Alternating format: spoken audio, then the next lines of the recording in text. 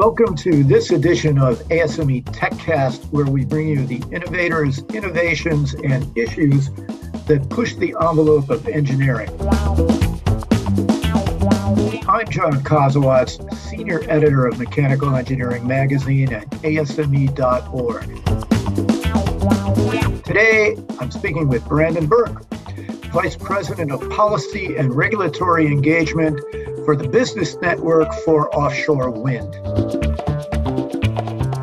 The network is a nonprofit educational organization focused on developing the offshore wind industry and its supply chain. The U.S. offshore wind industry is still in a nascent stage, but is poised to develop quickly on the heels of Europe and parts of Asia.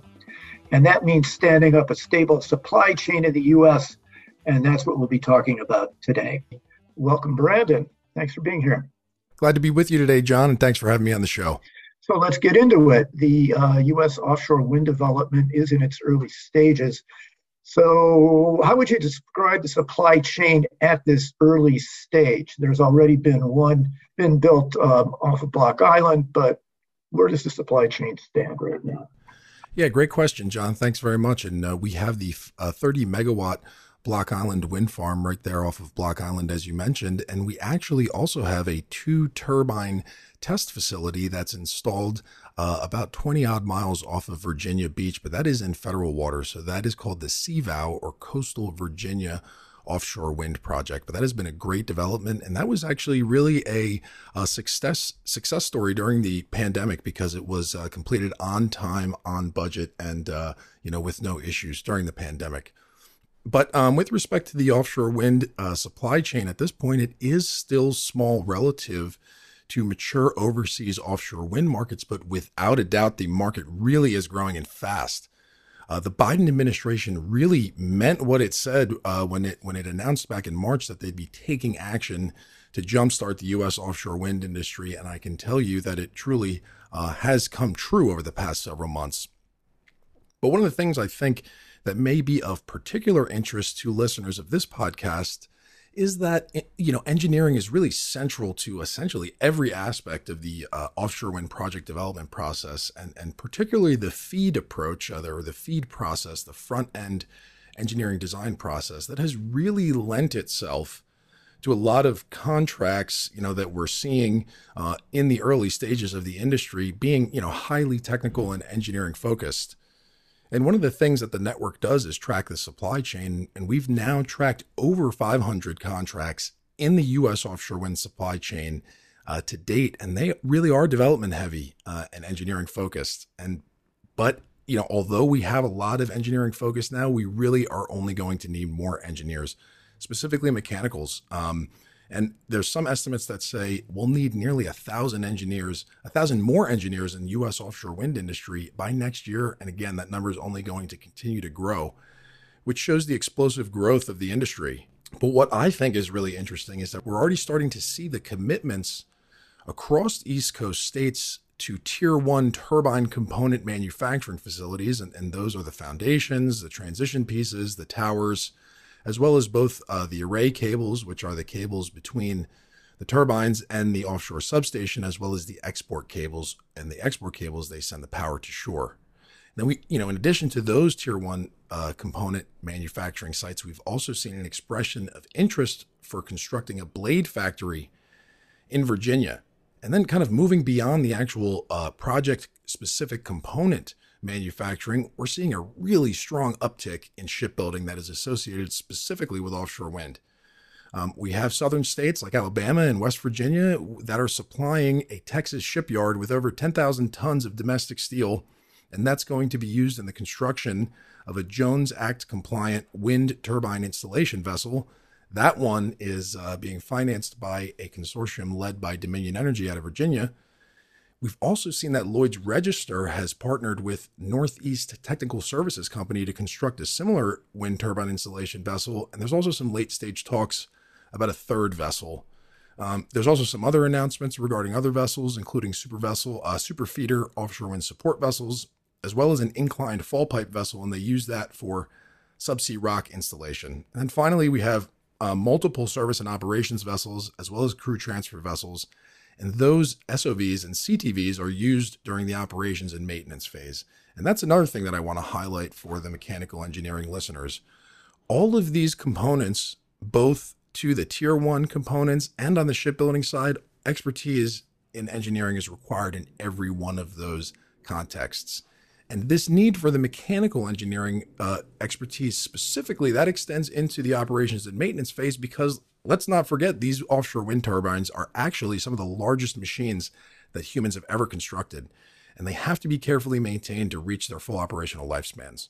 And remember, those O&M jobs are long-term jobs over decades. So that is a lot of information, sort of an update on the offshore wind supply chain and where it stands now. But we're certainly growing, and a foothold has been established, and it's due in large part to a number of years of commitments by state governments, which have really been slammed into high gear by the Biden administration. I did want to touch on the issue of vessels and the Jones Act, but perhaps we can do that a little bit later in this. One of the things the network and NREL, the National Renewable Energy Laboratory in Colorado, is working on is a supply chain roadmap. What is a supply chain roadmap, and why is it important now? Another great question. And so just to step back for a moment for those listeners who aren't quite as familiar with the Business Network for Offshore Wind, we're a nonprofit educational organization, and our exclusive mission is to develop the offshore wind industry and its supply chain. And John, the supply chain roadmap that you mentioned is really a perfect example of the strength of the network's relationships with both government and on the industry side, but also it shows how robust the network's data collection to date has been as the offshore wind industry has continued to expand. So the supply chain roadmap, as you mentioned, was awarded via grant funding by the National Offshore Wind Research and Development Consortium. That was established with funding from the Department of Energy. And that grant award was to a team made up of the Business Network, our key partner, the National Renewable Energy Laboratory, or NREL, who their offshore wind program is led out of their Colorado office, which is very nice, and I encourage you to visit, as well as network member DNV. And NREL and DNV will work with us here at the network to map out the U.S. offshore wind supply chain. And again, you're seeing the network here serving as a bridge between government and industry. And that really, we found that to be really critical as we stand up this new clean energy industry that really is a huge economic development opportunity. But to sort of talk about what we're actually going to be doing as part of this project, the network's responsibility there will be direct engagement with industry and government and other stakeholders, and we will be expanding the companies that we have already identified. We'll be expanding upon the companies we've already identified in our tool, which is called the Supply Chain Connect tool. Now, simultaneously, NREL and DNV will be developing detailed projections for the U.S. offshore wind supply chain capacity that is going to be necessary to support this first phase, about 10 gigawatts or so of offshore wind development in U.S. waters. So then you'll take that Supply Chain Connect data, and that will be compared to the NREL DNV projections. And comparing these different data points will aid in the identification of major manufacturing and workforce gaps that have to be addressed in order for the U.S. to achieve its new national goal of 30 gigawatts of offshore wind deployed by 2030. There are various large forecasts of the number of gigawatts worth of procurements that are going to be coming through 2030. Numbers I've seen are around $68.2 billion in work and contracts for suppliers. Talk a little bit about the challenges in standing up a supply chain this quickly. Projects are being developed through individual states for the most part. So how do you navigate that? So I would say that one of the key challenges for the U.S. offshore wind supply chain right now specifically is that, as you identified, the state and federal offshore wind targets, they have created demand for offshore wind generated electricity that really far outstrips the ability of the U.S. offshore wind supply chain in its present state to meet the needs of those domestic projects. And it's also important to really keep that larger context in mind. Offshore wind is a globally exploding industry with mature markets in Europe and emerging markets in Asia really, really screaming ahead. And it's an opportunity for the U.S. to capitalize, but we need to keep pace with the rest of the world. Investments in offshore wind around the world during 2020 alone totaled $30 billion, and that number is certainly only projected to increase. And so what it means is that the U.S. really has to act strategically and decisively in order to really command the to command the attention that will drive U.S. projects being able to occupy the increasingly limited capacity of the global offshore wind supply chain. But, as I mentioned before, the Biden administration really in the last few months has slammed down the accelerator on the U.S. offshore wind market, and opportunities in the industry are really expanding rapidly and will continue to do so. But I think one of the things that as we kind of move the East Coast offshore wind market into a more mature stage, and certainly as we approach the construction phase, and when we start to have multiple utility scale offshore wind projects under construction simultaneously, we really here at the network advocate for states to begin thinking regionally. And what does that mean, thinking regionally? Forming a compact? Well, there's a few different approaches that we've seen. One is absolutely no collaboration, and that's certainly one way to proceed. But in other respects, there are memorandums of understanding that have been executed between offshore wind interested states. The one that I'm thinking of right now is what is called the Smart Power Initiative, and that's between North Carolina, Virginia, and Maryland to really spearhead and drive forward the Mid-Atlantic as more of a influential region in offshore wind. But I think this is really particularly critical for the West Coast market, the West Coast of the U.S. offshore wind market, where floating offshore wind is going to be required. And we here at the network, and also myself personally, I really believe that this is an opportunity for regional collaboration on a totally different scale. And that's because the floating offshore wind market is at a different phase of maturity than compared to the fixed bottom market. And because of where the offshore wind industry is globally right now, California, Oregon, and Washington working together regionally will command more attention on the global market than any one of those states will acting individually. That's my opinion personally, but also the network's opinion. The regional collaboration will lead to, in the aggregate, overall better outcomes for all of the states that are interested in offshore wind. Now, as mentioned, Europe's market is certainly much more mature than what's here in the United States. And the supply chain over there is very near capacity also. So what lessons can be learned from that for U.S. development? And what are the prospects of European supply chain members moving to this country? Well, to take your second question first, I would say we're already seeing a lot of attention in the U.S., as I mentioned, from European supply chain companies, particularly subsequent to the Biden administration taking office. There's been an enhanced focus on offshore wind, and that has created greater market certainty that's beginning to attract more and more real attention that is leading to significant investments. And I had mentioned those tier one component facilities earlier. But I think a kind of a almost more interesting point here is, this question really illustrates why it is so critical for the U.S. to establish U.S.-based manufacturing and a U.S.-based workforce to meet the unique requirements of U.S. offshore wind targets.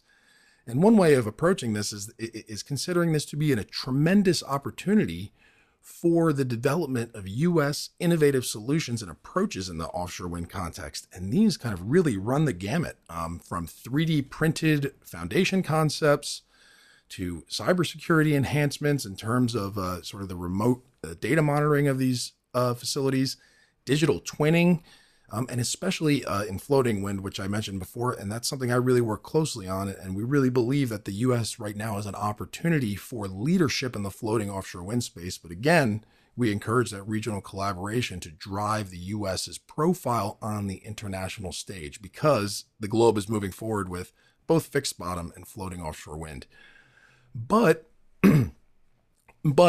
with an audience of mechanical engineers on this podcast, one thing in particular that I really wanted to highlight is that one of the major innovations in offshore wind turbine technology over the last several years is, in fact, mechanical in nature.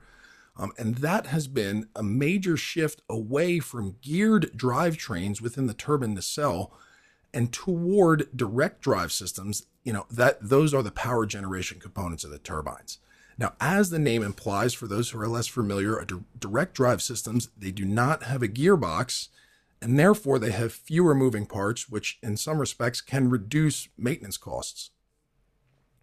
However, these direct drive systems do really require these expensive and heavy rare earth minerals.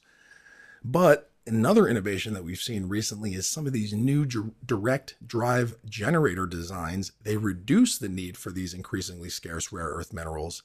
And in addition to that, we've also seen, and this has been pretty widely reported, some new advancements in turbine component recycling, specifically the blades.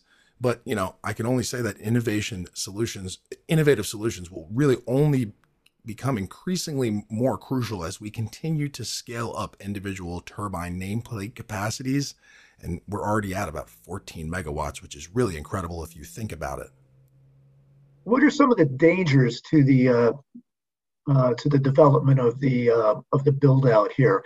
We'd mentioned the Jones Act earlier, and the Jones Act is a piece of legislation, long-standing piece of legislation that requires U.S. flagged ships to be working off the coast of the United States, and it prohibits foreign flagged participation in there.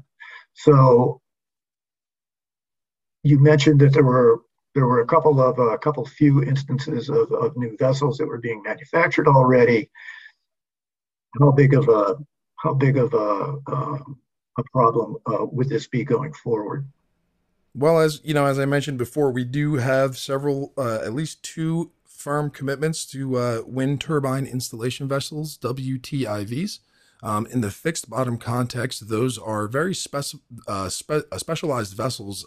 They're often referred to also as jackup vessels because they push their extendable legs down into the seafloor and actually raise the vessel out of the water, so that they have a stable platform to work from. And that's certainly important when you are moving these massive components.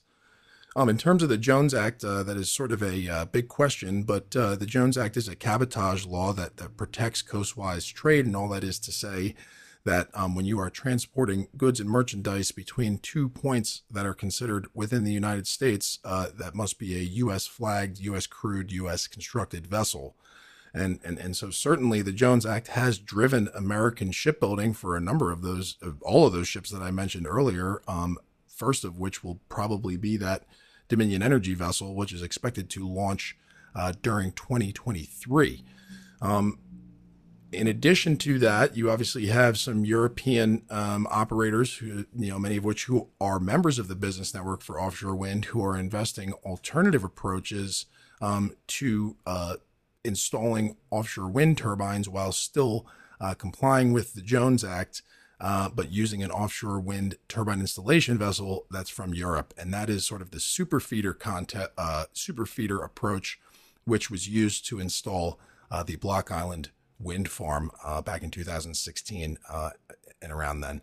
And so that approach utilizes sort of large specialized barges that bring the components out to a foreign flagged vessel that will then install those turbines. Now, certainly, I'm not going to come down on either side of that issue because we have members on both sides of the question, and frankly, I can kind of see the efficacy of both approaches. But certainly, we want to encourage American shipbuilding, but we certainly don't want to exclude foreign vessels in a way that would hold up the build out of the offshore wind industry here in the U.S. to continue to meet these very ambitious goals of the Biden administration that we believe are totally achievable, but it will require creative approaches.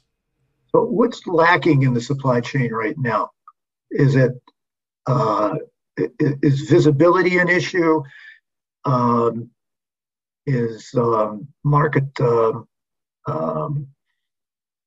stability, or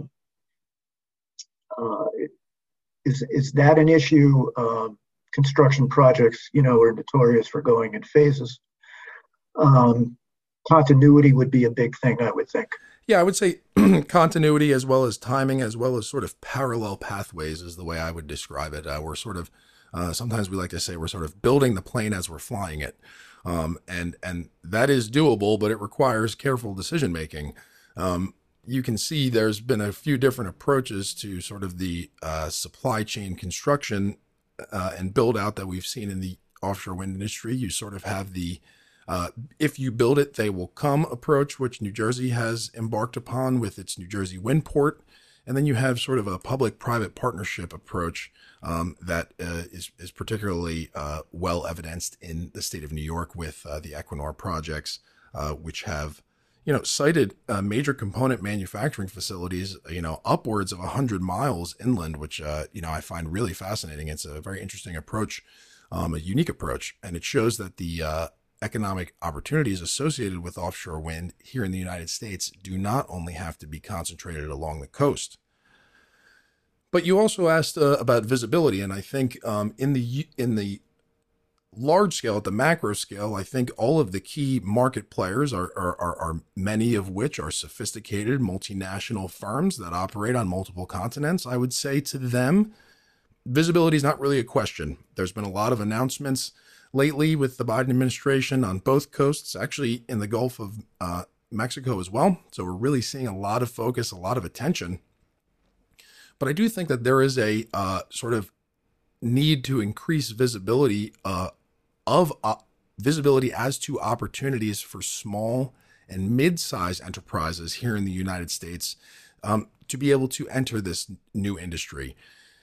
It is a long-term investment that may require retooling of production lines or expansion of services and products that a particular company is able to offer relative to what they're doing now. But I think the real big question here is that many states, again, particularly New York and New Jersey, as well as Maryland, and you're seeing this proliferate across other states as well now, there's a big focus on local content. In other words, bringing in local businesses, in-state businesses to participate in the offshore wind supply chain. And one of the challenges there is that some of these companies were not aware of offshore wind 2 years ago, but the lead time in order to be prepared to participate in this industry may be several years. And so we've heard that described by some of our very successful smaller and mid-sized members as, being opportunity ready and understanding that there is a runway and a period of time that is required in order to be opportunity ready, in order to position yourself to be ready to take advantage of those opportunities. And, there's also sort of another challenge in terms of, the procurement processes for each developer are different and keyed to each of those individual companies and their internal processes and QA, QC controls. And, I really can't speak to their internal controls, but, again, it is just a matter of being familiar with and aware of these opportunities. And not only being familiar and aware, but also certified or licensed in order to, safely and legally perform the work that they're asked to do so. And one of the great examples that that has been given to me that really, has made a great impression on me is that, doing certain types of welds, the weld is the same physically if you do it in the United States, if you do it in Australia, if you do it in India, or if you do it in Japan or Europe. The physical composition of the welding gases and raw materials are the same.